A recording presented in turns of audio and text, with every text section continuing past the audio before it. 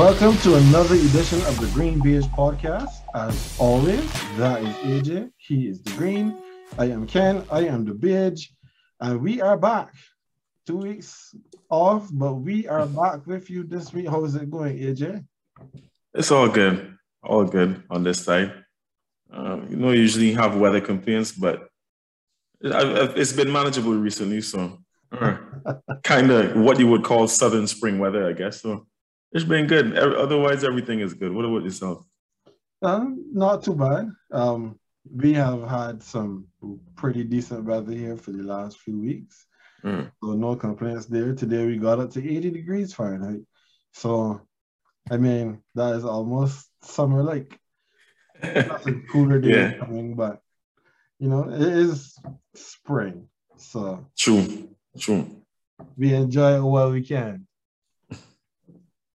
Now, one of the things that I did manage to do during the couple of weeks that we've been off is that I went to my first NBA game. I went to Ball Arena to see the Denver Nuggets take on the Memphis Grizzlies. And that was the game where Nikola Jokic was the first ever player to score 2,000 points. Right. 1,000 rebounds and 500 assists. I think that's what it was.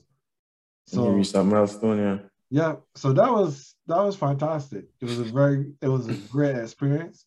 Right now, considering if I'd want to try to get tickets for this game on Sunday, because Sunday is when the Nuggets come home playing game 4 against the Warriors. Right.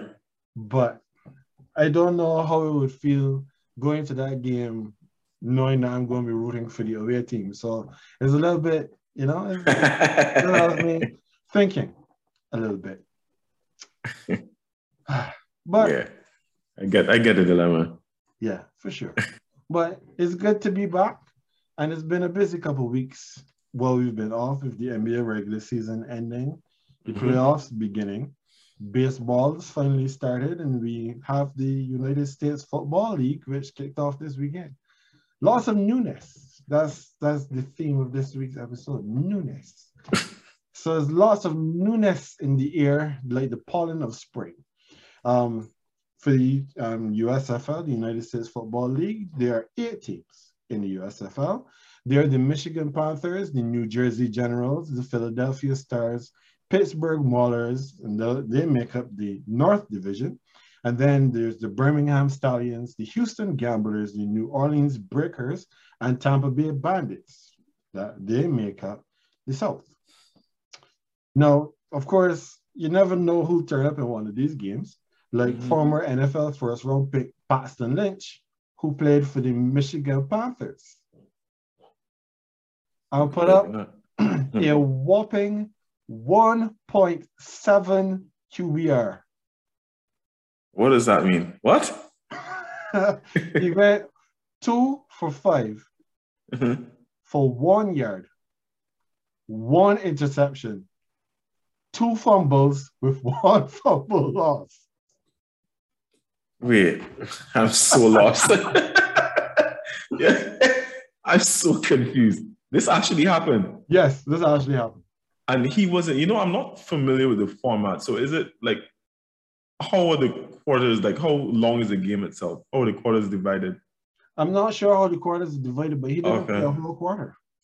He didn't, okay. So he was actually the starting quarterback, or he came? He came in during the game. And on his first snap was a fumble that he recovered.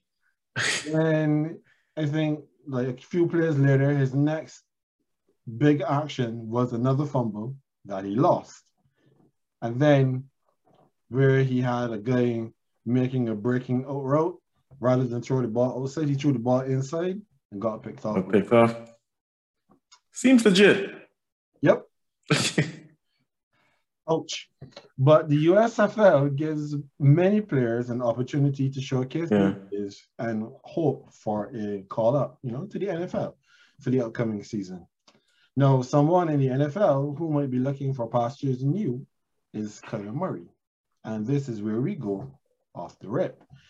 Now, we mentioned a couple months ago, after the Pro Bowl, Kyler had scrubbed all but one photo of himself and the Arizona Cardinals off his Instagram.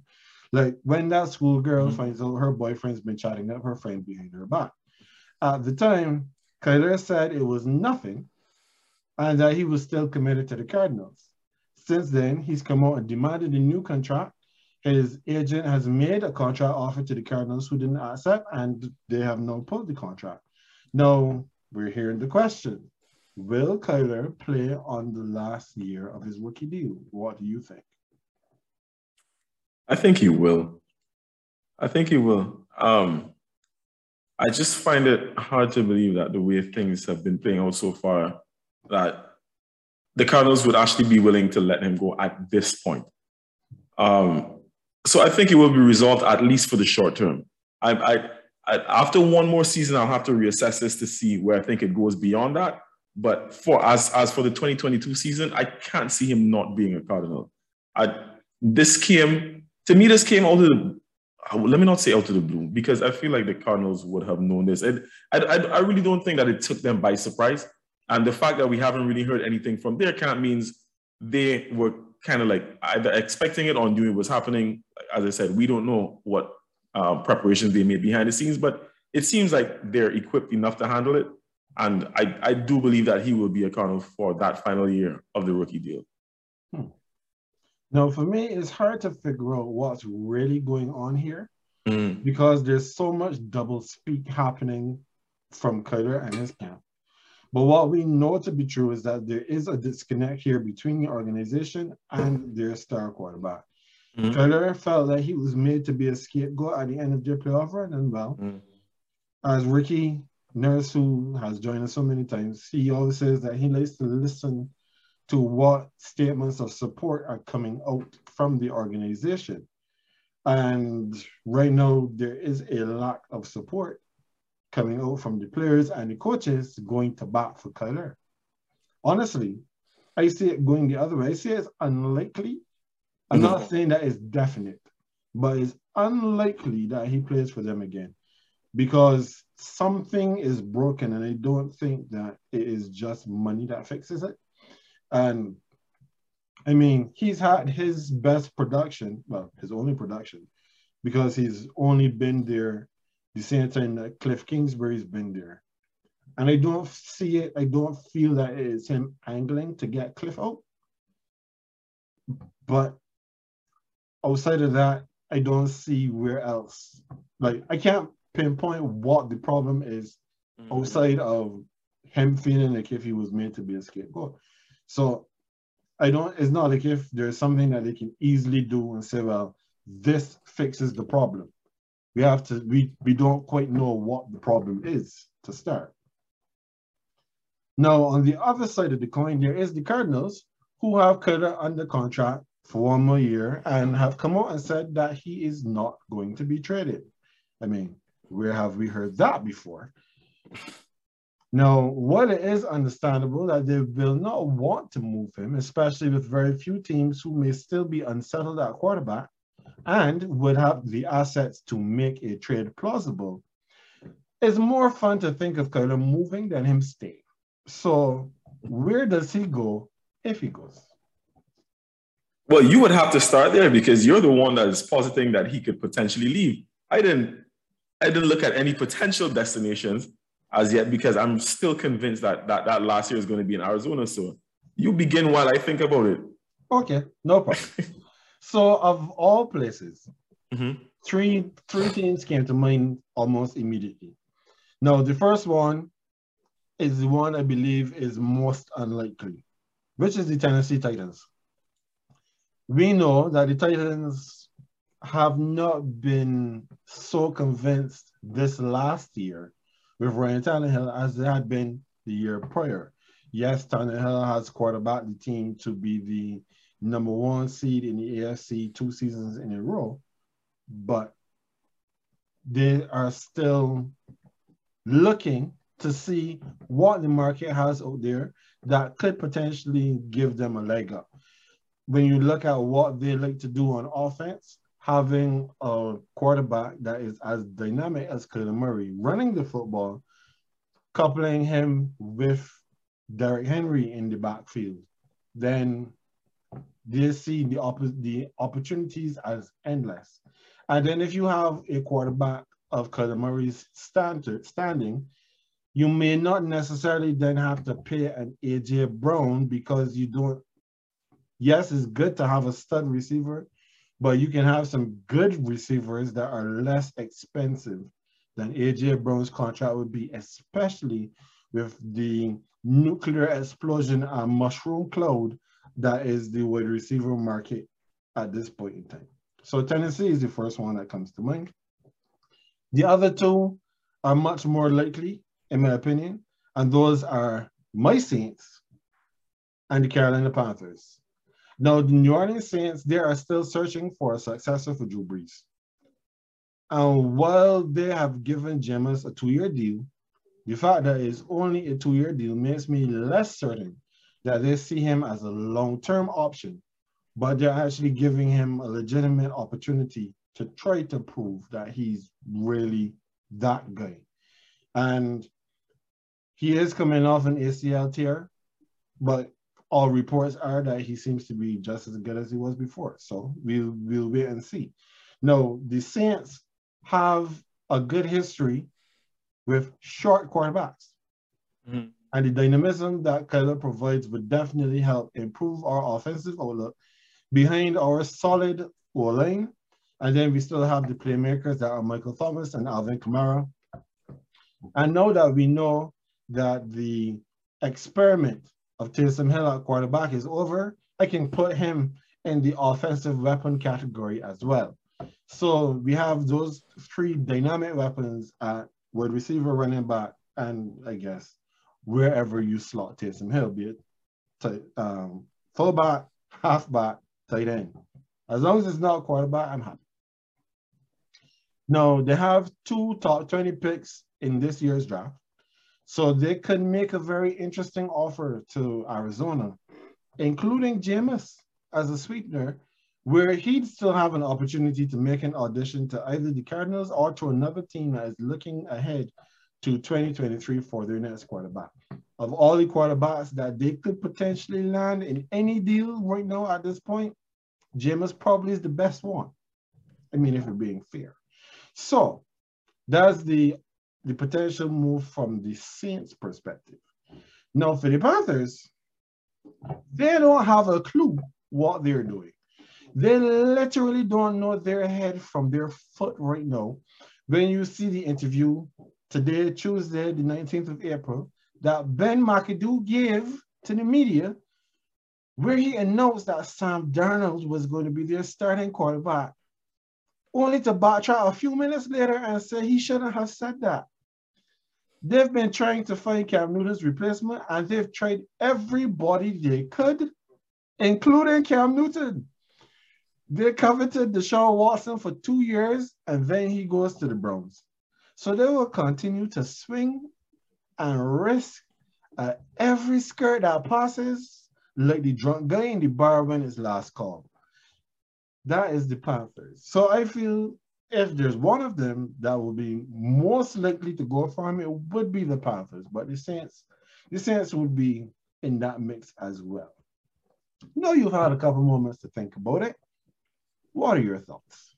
I'm trying to all right. So I was also as well, that's a bit redundant. I was also trying to listen to your assessment while I was doing my search, right? And the first one that did come up, and to me, I know you're saying that seems the least feasible, but to me, that's arguably the most feasible, and that is the Titans. Because first of all, I think, I don't, I could be wrong here, but in terms of like what capital they have to be able to make a trade, and the fact that they still do have Ryan Tannehill, I think that what they have, they can package into a trade. And I'm looking at it from the perspective of a team would not necessarily trade in their conference if they are still like trying to contend, essentially, right? So the Cardinals would have to know that trading Kyler to the Saints or the Panthers, and I completely agree with you. Like right now, the Panthers are purgatory, right? They have no idea what's going on at quarterback. I don't think I don't think anyone in that organization knows what is really going to happen at this point. Because just a few weeks ago or months ago, whatever it was, they were in for Deshaun, and then that didn't happen. So clearly they are looking to upgrade, right? But I don't know that with the pieces that the Cardinals have put together over the last couple of seasons to be a Super Bowl contending team, I would say, that they would trade Kyler within the conference, the NFC. So I feel it's more likely that he goes over to the AFC, right? This is not like the case with Houston trading Deshaun to Cleveland, because Houston basically blew everything up. They basically blew every single thing up. They don't have anyone on their roster that is worth even looking at, not even for fantasy. That's something I guess we'll get around to that when that time comes, yep. Right? But I think I think it's just more likely that he goes to. I heard the arguments for the Saints and whatnot. They're not necessarily bad, but I'm predicating this solely on the fact that I don't see Arizona trading him within the NFC. So I think the Cardinals are a destination. And I'm going to add in one more just for the sake of it, just to poke this deep in tiger, because at some point we have to talk about this again. But speaking of short quarterbacks and upgrading, well, there is Miami. There is Miami. Miami just made a play. Miami just made a play to become a better team. They keep building weapons. They keep getting weapons in. By the way, Miami, thanks for Devontae Parker. I'll revive him for you. But they just made a play. They're trying to go all in to give this team the best chance possible to make it to the playoffs and to go as far as they can, at least, right? And up to now, they're still unproven and the jury's still out on Tua. Now we know that in terms like ownership, GM, like they're the ones that believe in Tua. Hence the reason why Brian Flores is the one who's not there any longer and Tua still is. However, I just find it hard to believe that if a situation arises where Kyler Murray is going to be on the market, that you do not try to upgrade. Because it is definitely an upgrade. It's definitely an upgrade. I'm not even saying that it's a major upgrade, because Kyler, he did wet the bed in his playoff appearance, right? Mm-hmm. However, when we're talking about the other side of that being Tua Tagovailoa, I think it's a definite upgrade. You mentioned Kyler's skill set and what he can do. As I said, Miami is building. So I'm just trying to throw another name in the pot, also because they're in the AFC. So I'll list them as another destination because at this point, even with Tua starting under center, Miami, they're still in the division with, and I'm going to leave my Pats out of it. They're in the division with the Buffalo Bills, so they're still not going to be favored. They need something more, and that might be Tua. So I'll throw Miami in there. It's interesting that you pick Miami all the other teams. No, I totally get what you're saying. It's just that, as you made mention of ownership and their love of fear with Tua Tagovailoa, which is why they were so comfortable to get rid of a coach that was winning games for them. Yeah.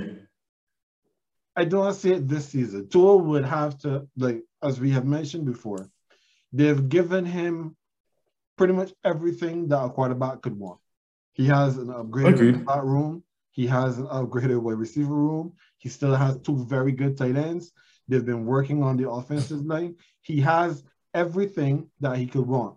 The one thing he does not have anything more of is room for excuses. So if he flops this season, I can see Miami definitely being in the market for another quarterback next season. Post beyond 2022. Yes. I get you. I just don't this season. That's fair. I'm not going to rule it out. That's just how little I believe in Tua. It could be a scathing indictment on myself and just how much I'm not willing to commit to certain quarterbacks. But at first that even when he was starting to get some play, I was like, all right, well, yeah, the coach wants to see what he has and whatnot. I just haven't been convinced, and I'm not sure that he has proven anything to anyone to say, well, yeah, well, if a better quarterback is available, we'll still stick with you. Okay. But we'll see how that plays out. Definitely. Now, from one former Oklahoma Sooner to another, your boy, Baker Mayfield, he is determined not to go away quietly, it seems. Appearing on the You Never Know, You Know What I Mean podcast, Baker wanted to give his side. Among the comments he made, he said he feels disrespected by the Browns and that they told him one thing and then they did another. He didn't hesitate to mention that he's had 4 different head coaches in 4 years and multiple coordinators. What seems apparent is that Baker is trying to burn every bridge with the Browns that he feels they burned with him to make sure he's traded from Cleveland. The places that he seems most likely to go at this point are Seattle, who has Drew Lock currently penciled in as a starter, with Geno Smith returning to compete for the job, subject to approval of his contract by the NFL. The problem with his contract has not been stated as yet, but we know that Baker wants out, and the Browns would like to move him, but so far, the Seahawks are not chasing him, as per Josina Anderson. And we have wide receiver Robbie Anderson expressing his displeasure at a potential Baker trade. So, where does Baker Mayfield go?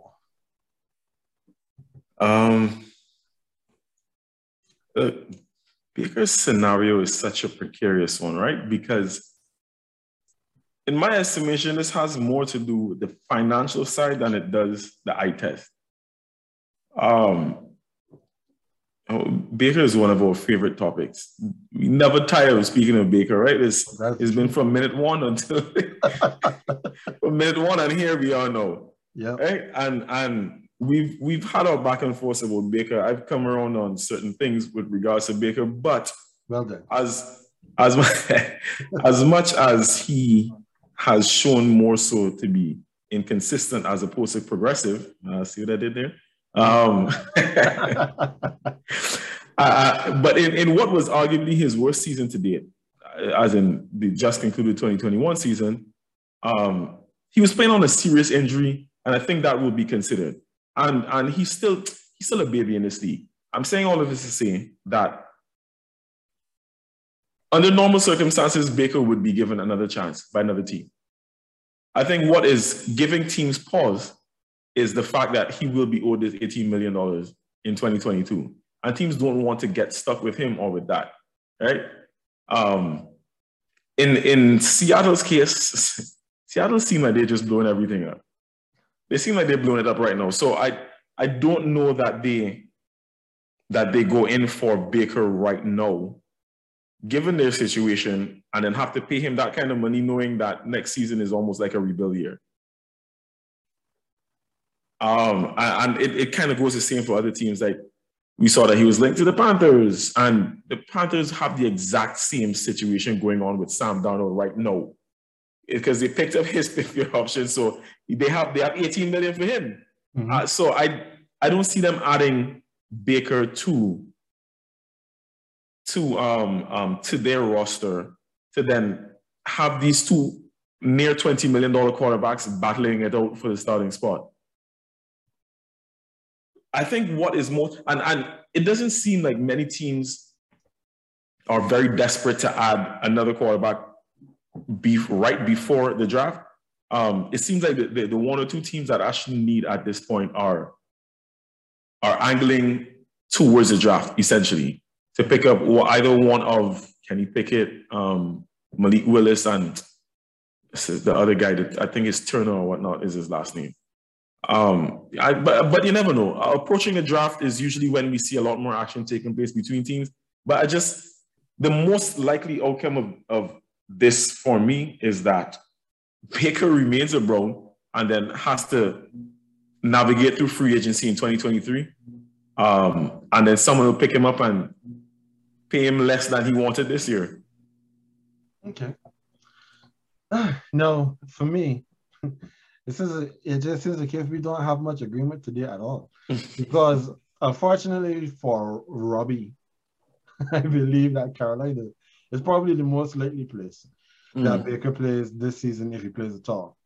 They're the current best blend of desperation and ineptitude that, having failed at every other attempt and looking at a quarterback market, which is Jimmy Garoppolo, who has a throwing shoulder injury, or Baker, who has a non-throwing shoulder injury, or running it back with Sam Darnold or Cam Newton or whoever, they would be the ones to make a trade. Now, make no mistake, this is an expensive game of chicken that Cleveland is playing, because no matter what they say, this is their best shot to move Baker, and Baker knows this. After the draft, his value will decrease. And if perchance he ends up starting the season in Cleveland with his expiring contract, it will be impossible to get value back for him. And should he end the season still on Cleveland's roster, then they will have to let him go for free. Yeah. Deshaun's contract this year is $1 million. But that huge contract that they gave him, that starts to pay next year. And the franchise tag for quarterback in the 2022 season is $29.7 million. And with the expectation that the salary cap is going to rise, that cap number is also going to rise for the franchise tag.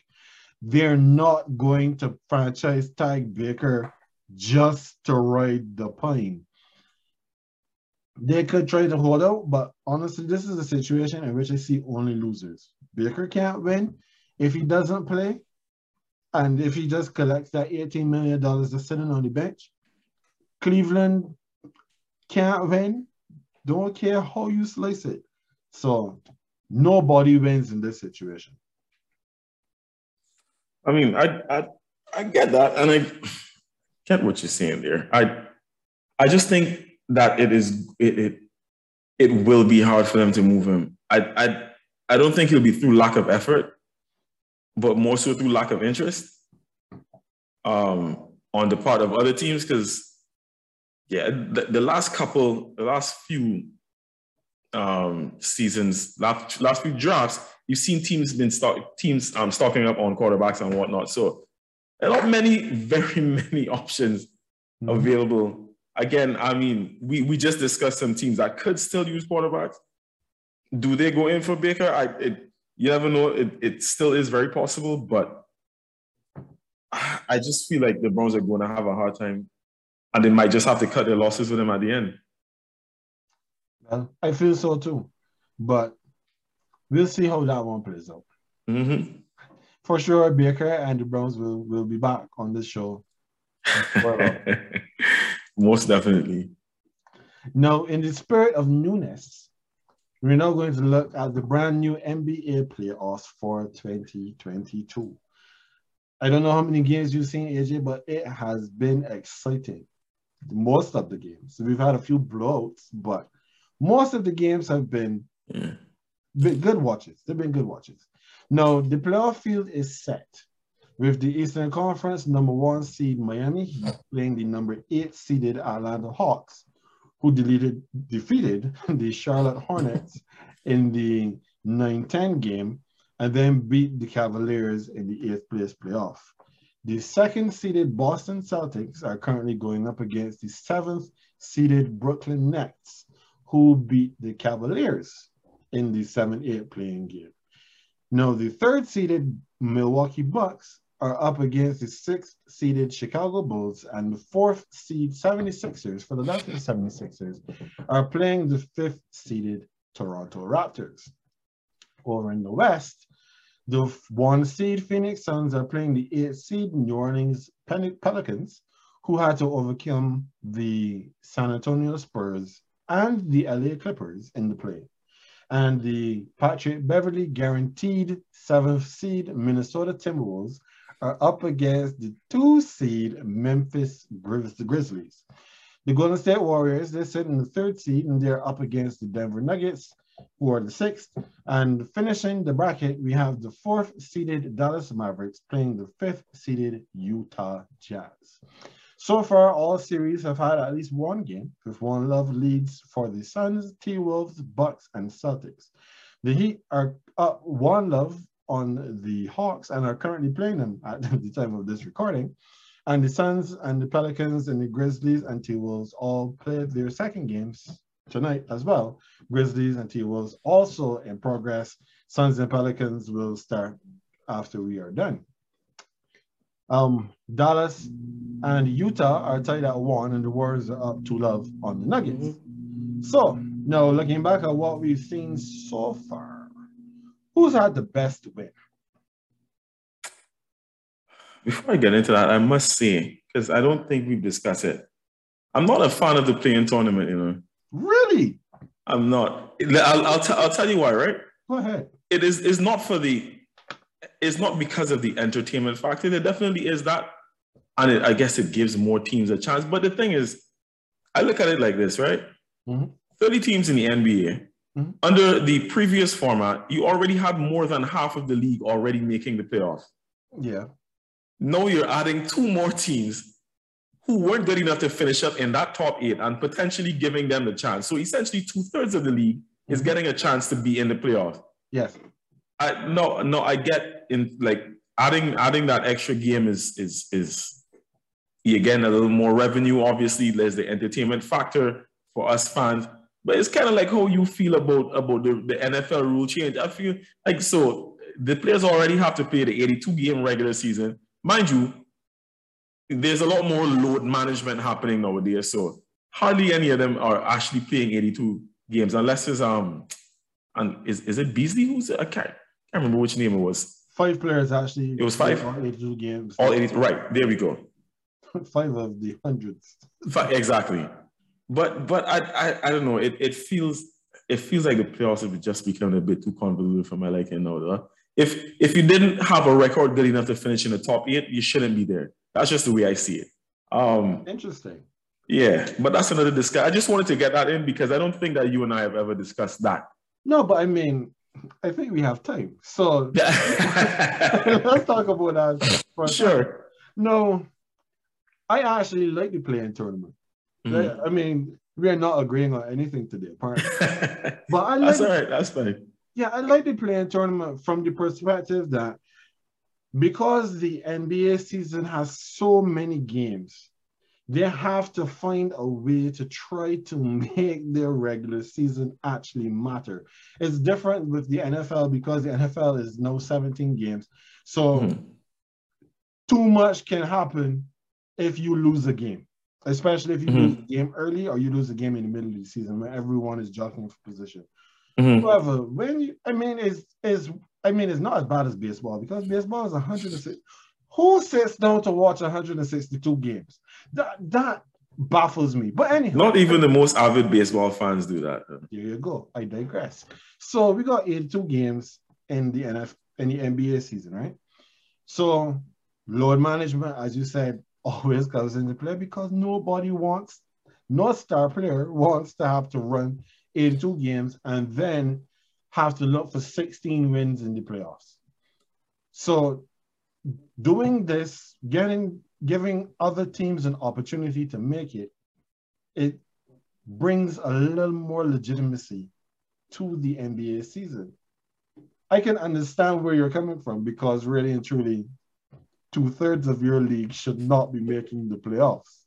But giving them the opportunity, it helps to create interest. It gives other teams that normally might not make it an opportunity. Like when I was introducing the rundown here for this basketball segment, the New Orleans Pelicans would not be in the playoffs if they didn't get in through the play-in because they had to play in the 9-10 game and beat the Spurs and then beat the Clippers, who were the 8th seed at the end of the regular season. So it gives other teams, other markets an opportunity for more basketball. So from that perspective, we the fans don't lose. And I'm not sure how the revenue works for the play-in specifically, because that's a little bit different. But my understanding of the way the revenue works for the playoffs is that all of the money is just a pool. So every player is just paid from the pool as they get deeper into the playoffs. But like I said, I don't know how the play-in works, because for the teams that are in the play-in, especially if you are the 9th or 10th seed, that is 2 games you have to play just to make it to the tournament. So I don't know. Yeah, I call me old school, call me old fashioned. I get like I outlined all of that before you said it too. I get all of it. I get all of it. And there is an entertainment factor. And to be honest, I probably so far have gotten to see more play-in games leading up to than I have actually been able to see playoff games thus far. Took a trip to visit some family last weekend, so I was out and about doing some stuff. Didn't see very many of the playoff games, but I watched like all but one of the play-in games, something like that, right? So believe you me, that part is not lost upon me. I just think it's a bit ludicrous that 2/3 of the league is now has a chance. And to be fair, I have the same problem with the championship in England. You know, the fact that the top 2 teams go through, and then 3 to 6 has to compete for that last spot for promotion. And then whoever wins that playoff gets a trophy. So essentially, the team that wins and gets the 3rd spot is being rewarded with a trophy. It is absolutely ludicrous to me. But again, another story for another day. It's just, I think my main issue here is the fact that we now have essentially 20 teams, 20 out of 30, 2/3 of the league potentially making. I just honestly feel that if your record hasn't been good enough to make that final 8, that final cut, you shouldn't be there. You shouldn't have a chance to get in. But as you said, it does add a bit more excitement and whatnot, and because it's just like it's a one-off game, so it's not even guaranteed. It's not like a series, so it's like, yeah, the excitement factor is there. You really have to show up on this night and play your best ball to be able to get in. Is the NBA version of March Madness? Yeah, exactly. And you know what? That's a very good point, because maybe that is kind of what spurred it on in the first case, or where the idea was born of. But I don't know, Ken. I haven't really warmed up to it in that sense yet. I think it's just too much. 20 teams, 20 of the 30 teams. Like, nah, like, do what you need to do in the regular season to get there. That's just me. Gotcha. No, I mean, like I said, like you said, we never talked about it. So it's good that, you know, we've been able to ventilate on this platform. So no. Yeah. What's happened so far in the playoffs? Who's had the best win to you? So I'll start by saying, as much as it pains me to say this because it's a Patrick Beverley team, I'll say the Wolves. That much you know how I feel about Pat Bev already. Listen, guys, it's all respect for Pat Bev for what he actually does on the court. Man is one of the best defensive players in the league. One of. But I just can't stand his personality. On-court personality, rather. But I would say the Wolves. I would say the Timberwolves. Going in as a 7th seed, they did what they had to do. Like in that case, when you're on the road for those first 2 games, all you need to do is win one. You need to win one. And then essentially home court is yours after that. And they did that. Right? And it was a good look as well, following that embarrassing play-in win, like the post-celebration rather, where the only thing that was basically missing was a Larry O'Brien trophy. And like Cat bouncing back, having a good game. I think it was a good look for them, right? Now, obviously, they haven't wrapped up the series with that win, but like I said, being able to get that win on the road, and it was convincing enough, because it was like, what, they won by about 12, 13 points, something like that. I think they won by more than that, to be honest. The game won? No, it was 130 to 117.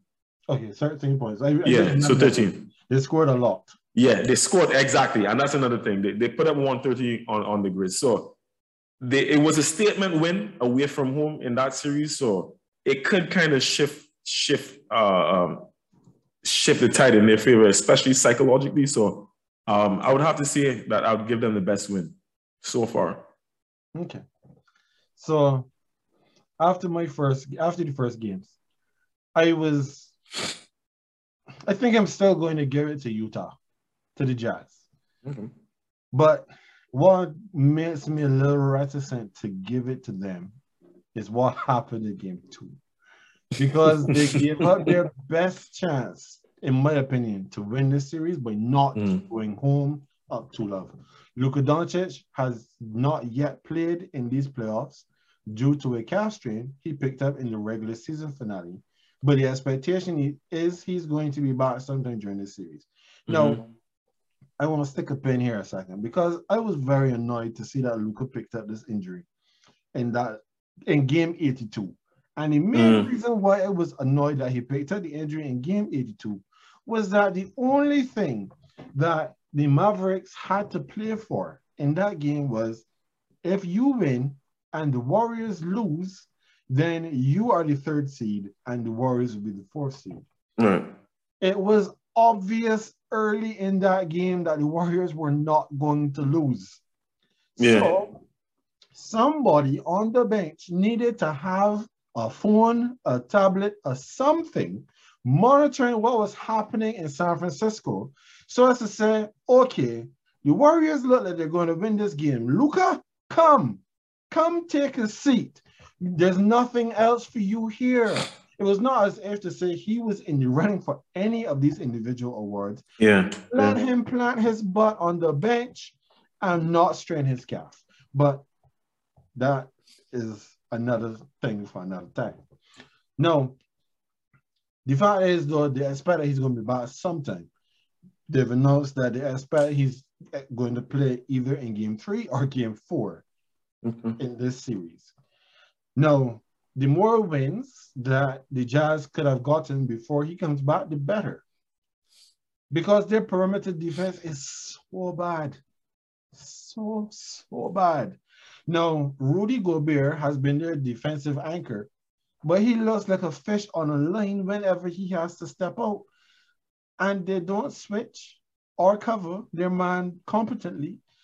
And that was obvious last night when Maxi Kleber, who I saw a stat, he was shooting even 19% or 29% from 3 since the All-Star break, is allowed to go 8 for 11 on mostly uncontested 3-pointers because the bigs, namely Gobert and Whiteside, anchored down in the paint and their chains are too short to reach the perimeter.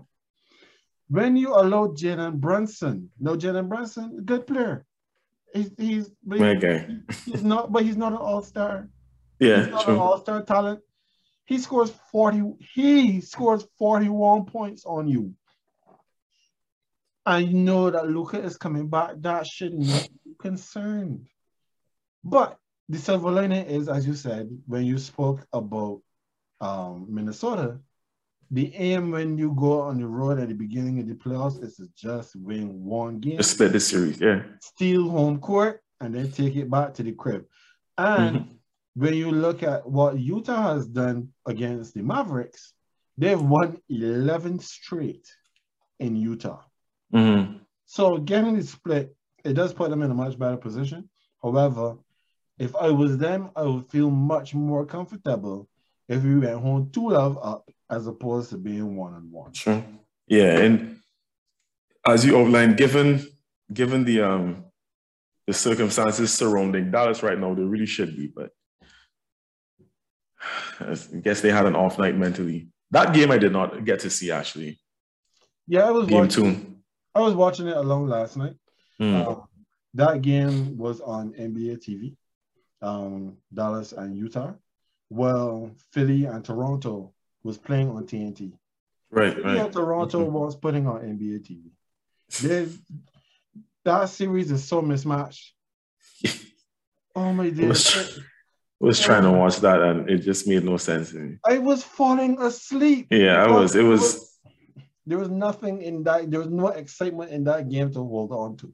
And it wasn't even just one side. It was just terrible shooting, Yes. terrible decision making. It was like JV basketball, though. Yes. Ball getting turned over every 2 plays, men shooting and airballing. I was like, what am I really looking at here? Yeah, exactly. I really felt like I should have connected my tablet to the TV and watched that game on the TV and forget about that Philly game.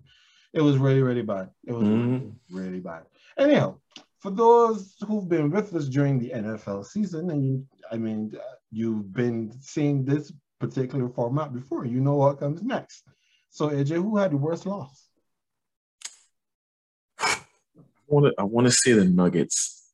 It is the Nuggets to me. It's your home team. Yeah, your home team. Why? And more so because I think, we have to factor in the fact the fact that they are missing 2 of their key players in Michael Porter and Jamal Murray, right? Yes. But the kind of loss for game 1, and then we were speaking in one of the chats earlier about what happened in game 2 between Gary Payton II and Joker, right? The Nuggets feel like they're unraveling. And that's why, and so we're talking about game 1. They lost game 1, 123 to 107, right? Mm-hmm. And it just felt like that was the beginning of the end of their postseason. It just feels that way. It felt like it was a demoralizing loss. And then come game 2, and then the Warriors dropped 70 points on them in like less than 20 minutes or something like that was what it was. Yep. Yeah, so these guys just don't feel like playing any defense, and Joker falling out because, as I was saying in the chat, everyone knows he's a hothead, right? So you just need to get under his skin just a little bit. I don't care what y'all say. I know that Payton knew what he was doing. I tell you, that's psychological warfare taught to him by his dad is one of the greatest. Well, you feel like this man father don't know how to get in men's head. But I digress. Yeah, the Nuggets loss felt more than just like a loss to. And granted, they are playing the Warriors, but it's still. Let me put it this way: I still do have the Warriors to go through to the Western Conference Finals, right? In my bracket, I have them to go through there. So it's not that I expected the Nuggets to win, but the fashion in which it happened in game 1, and then how it spiraled downwards into game 2. That to me was the worst loss. After game 1, the Nuggets won the 107-123 loss. It was on the road, but still, it just feels ominous, like the beginning of the end, like there's no coming back from it. I'd have to say the Nuggets had the worst loss. Yeah, I can see where you're coming from. No, the Nuggets are playing against the Warriors. The Warriors, to me, that game 2 performance that they put down, hands down, is the best performance we've seen in the playoffs so far. And when you have 6 man in the playoffs, Steph Curry dropping 34 points in about 20 minutes of game time, and Jordan Poole, who I believe should have been on that ballot for most improved player of the year. He's dropping 29 after dropping 30 in the previous game. The Warriors are a problem. Are a problem. And to see, they almost had a fight on the bench between DeMarcus Cousins and Will Barton. That I didn't even know. Yeah. They almost had a fight because they have not said what happened in the huddle. However, in the huddle, Barton was sitting, which means he was going back on the floor. Boogie was standing, so he was not going on the floor. Somebody said something, Boogie said something, then Barton got up and got on Boogie, and it was a little back and forth. And it wasn't a good look. It wasn't a good look. That's a shame. Now, my pick for the worst loss, hands down, is the Memphis Grizzlies. Memphis did not have the injury concerns that Dallas had coming into this game. And they're playing against a Minnesota team that had to work hard just to make it into the playoffs. And they're playing with not known for his, I just the most delicate way I could put it, not known for his toughness, Karl Anthony Towns. Second year player Anthony Edwards and junkyard dog Patrick Beverly. Memphis should have enough to take care of Minnesota. But when you look at their season series, the regular season series, the teams split 2-2, with the home team winning every game. Now, on the surface, you might say it's just one game. But when you have not beaten Minnesota in Minnesota all season long, and know you have to go there and win one game, this feels like a problem. It feels like a definite. When I can give Dallas a pass on the worst loss because they didn't have their best player, Memphis is coming fully stocked. The game that I went to Ball Arena to watch when Memphis played against the Nuggets here, Ja Morant didn't play. This was 2 games before the end of the regular season. Ja Morant didn't play. Somebody else didn't play. Oh, Jaren Jackson Jr., he didn't play. It was Desmond Bain, Dylan Brooks. Those were their main offensive weapons in that game, and they got beaten handedly by the Nuggets. You got to be able to do better. You were resting men. Men had their feet put up and sipping drinks with umbrellas. You should be able to give a better showing when you take the floor, and you just didn't do it. So no, they get the biggest L for the week. For this week. Now, fair point. Usually, when we did this for the NFL season, we would talk about who had like a moral victory. This is the playoffs. Those things don't exist. So skipping straight to the other one. Straight to the end. The least inspiring win. Who should feel most concerned about the win they got this weekend? Feel least concerned. So most concerned, not least concerned. Most concerned. Yeah, okay, so there's something I was looking for here, right? There we go. Yeah, so it dawned on me while you were just finishing up the last part of the last segment, but that so far we've been all in the Western Conference. So I'm gonna switch it out. I'm gonna go East now. I'm gonna switch it out to the East. And for this question, there seems like there's one particular right answer, right? Like that it should be the most obvious answer, but I know you know what I mean, but I'm not going to say that. Okay. You know what I will say? Who is the least inspiring win to me? The Philadelphia 76ers. Interesting. Yeah. And I will tell you why. The main reason is beating the Raptors, and even in the fashion that they're beating the Raptors, it's not a surprise. Did anyone really expect the Raptors to upset them? No. The Raptors seem to have reached their ceiling by even getting into the playoffs for this season, that is, right? Yes. The Sixers went all in to get James Harden because they want to contend for a championship. James Harden does not look like the same James Harden. His explosiveness is not there as it was. And this is since he came back from that, from the last injury. It was with the Nets before, right when around the time he was traded or whatnot. He does not look. Let me see. Let me. So in the first game, right, Harden was 6 of 17 from the field, and going to the charity stripe is where he would usually subsidize the remainder of his points. He only made 7 trips here, and hit 6. Man had, so it was 22 points, 5 boards, 14 assists. No, you can still say he's still dishing it out, getting others involved. But that's not what you brought James Harden in there for, though. James Harden can't be that. He can't be scoring just around 22 points. And then because I need to get, hold on, I need to find game 2 as well. I know we're talking about the one game, but that was just a precursor to what happened in game 2.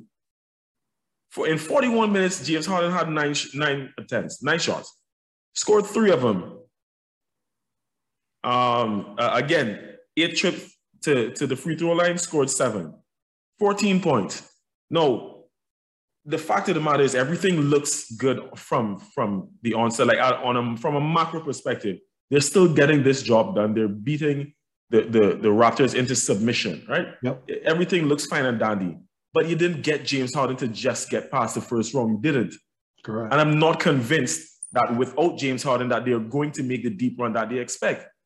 So I'm as much as it seems like all is well in Sixer land with them bringing in Harden, it seems like, oh yeah, this duo, James Harden doesn't look the same. And beating the Raptors is not a great achievement in my book.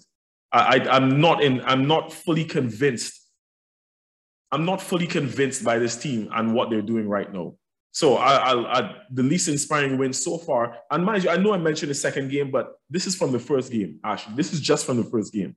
Like, as I said, that just trickled into the second game. But if we're speaking of the first game only, my answer is still the same. It's the Sixers.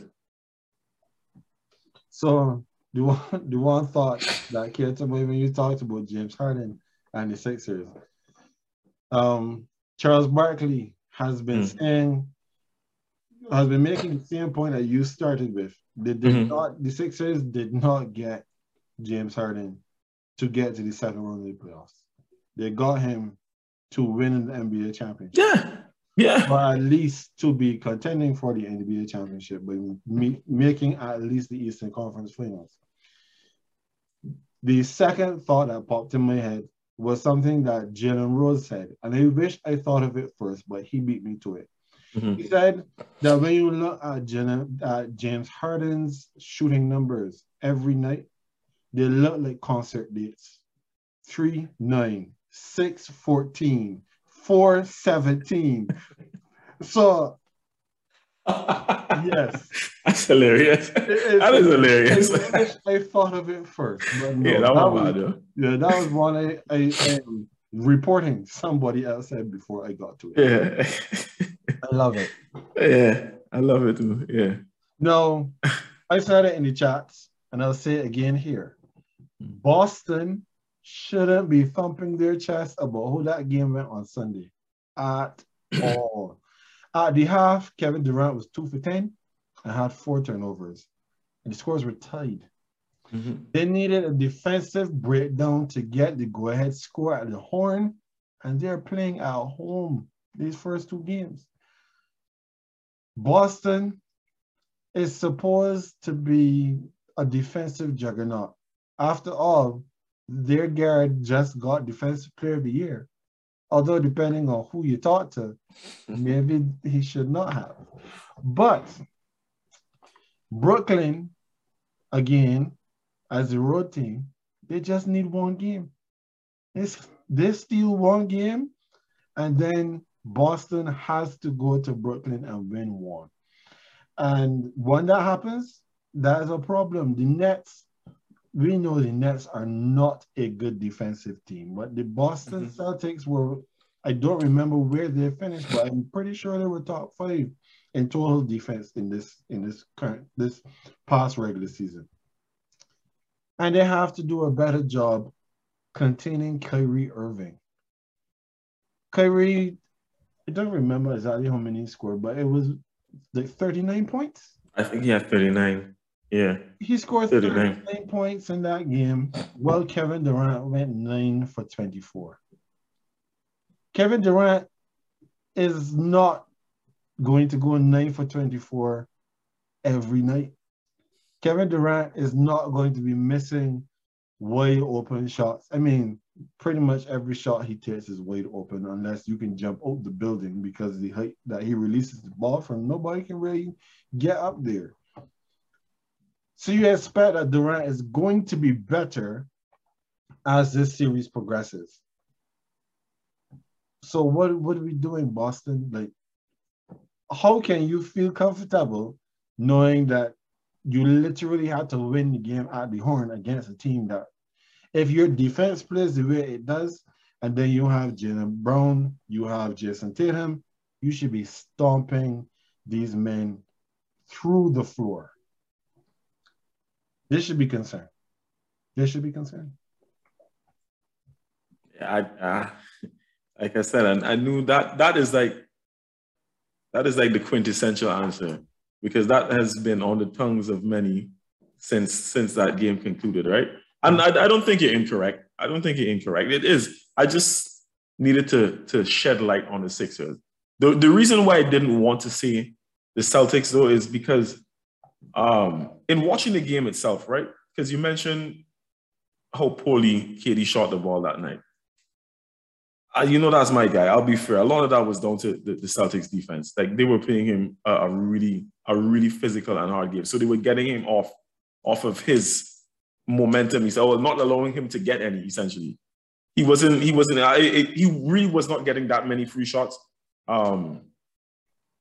Like even getting into the lane, like it was like 2 or 3 on him most times.